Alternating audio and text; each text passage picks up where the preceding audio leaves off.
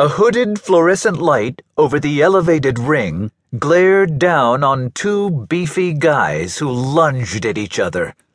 Hands slapped loudly as they parried grabs for an arm or neck.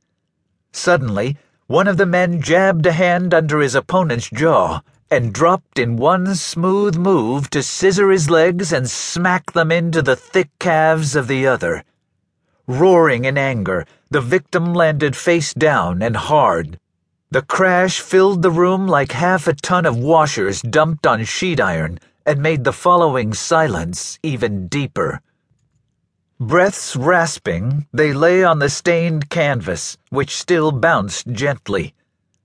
The odors of liniment, sweat, something like onion, and something else indefinable that may have been oily dirt mixed in the thick air. In the gloom beyond the ropes, a line of folding chairs was crammed between the platform and the yellow wall. Their backs caught the ring light like a row of bared teeth. One of the teeth was blacked out by a shirtless man who wore a towel draped over heavy, sloping shoulders. "You feel that?" He wiped his face with the towel.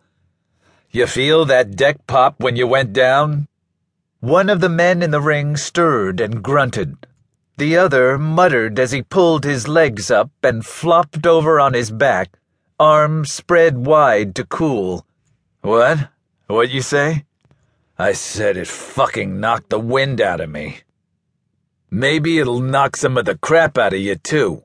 Teach you what wrestling's all about. Do it again. Hand signs. Babyface gives the stiff arm, heel does the scissor kick and layout. Get the timing down. Get the goddamn timing down." He added, "And remember, we got kids in the audience. In the ring, you watch your goddamn language, or we'll lose the little bastards for the Christian Wrestling League." The two men hauled themselves to their feet wearily, thumbs hoisting the tops of their sweat-splotched tights, and began to circle each other again. "Mr. Litke?" The representative of the Touchstone Agency, Inc. stepped through the open door cut into the side of the steel building.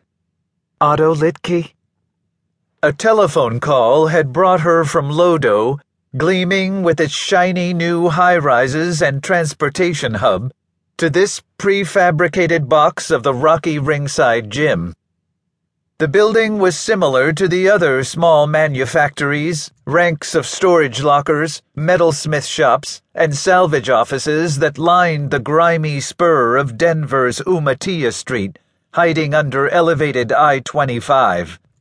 Squinting toward the glare of the doorway, the man stood. But he didn't gain height so much as width. A barrel-shaped body pushed his arms out at the elbows, and slabs of hairy flesh formed his chest and belly. A bald head the size of a cannonball sat on the heave of trapezius muscles that served as a neck. "I'm him. What are you selling?" "My name's Julie Campbell. You phoned our agency. You wanted to discuss some urgent business with us." Eyes squeezed by high cheekbones blinked twice. "I wanted Jim Rayford. I asked him to come over." "He's my dad. He's tied up on another job right now. Perhaps I can help you." "Rayford's your old man?" Litke studied the tall woman. Somewhere in her mid-20s, maybe. Attractive and healthy-looking. Light brownish blonde hair pulled back behind the collar of her tan business jacket. Jaw was a little too long, and that seemed to be the only thing in her face of the Jim Rayford he remembered. "You don't look like a PI. In fact, she looked like window dressing, what was it called? The self-confident Colorado look? For a corporate office." Julie smiled politely. One of the things a private detective wanted to achieve was not looking like a private eye. "But I am." "How long you been working for him?" "With him. I've been his associate for over 2 years. If you prefer to talk to him, he'll be back this evening." With him. One of those ball-busters. Rayford's kid, despite her looks. How late? 6 or 7. He may be able to come over in the morning.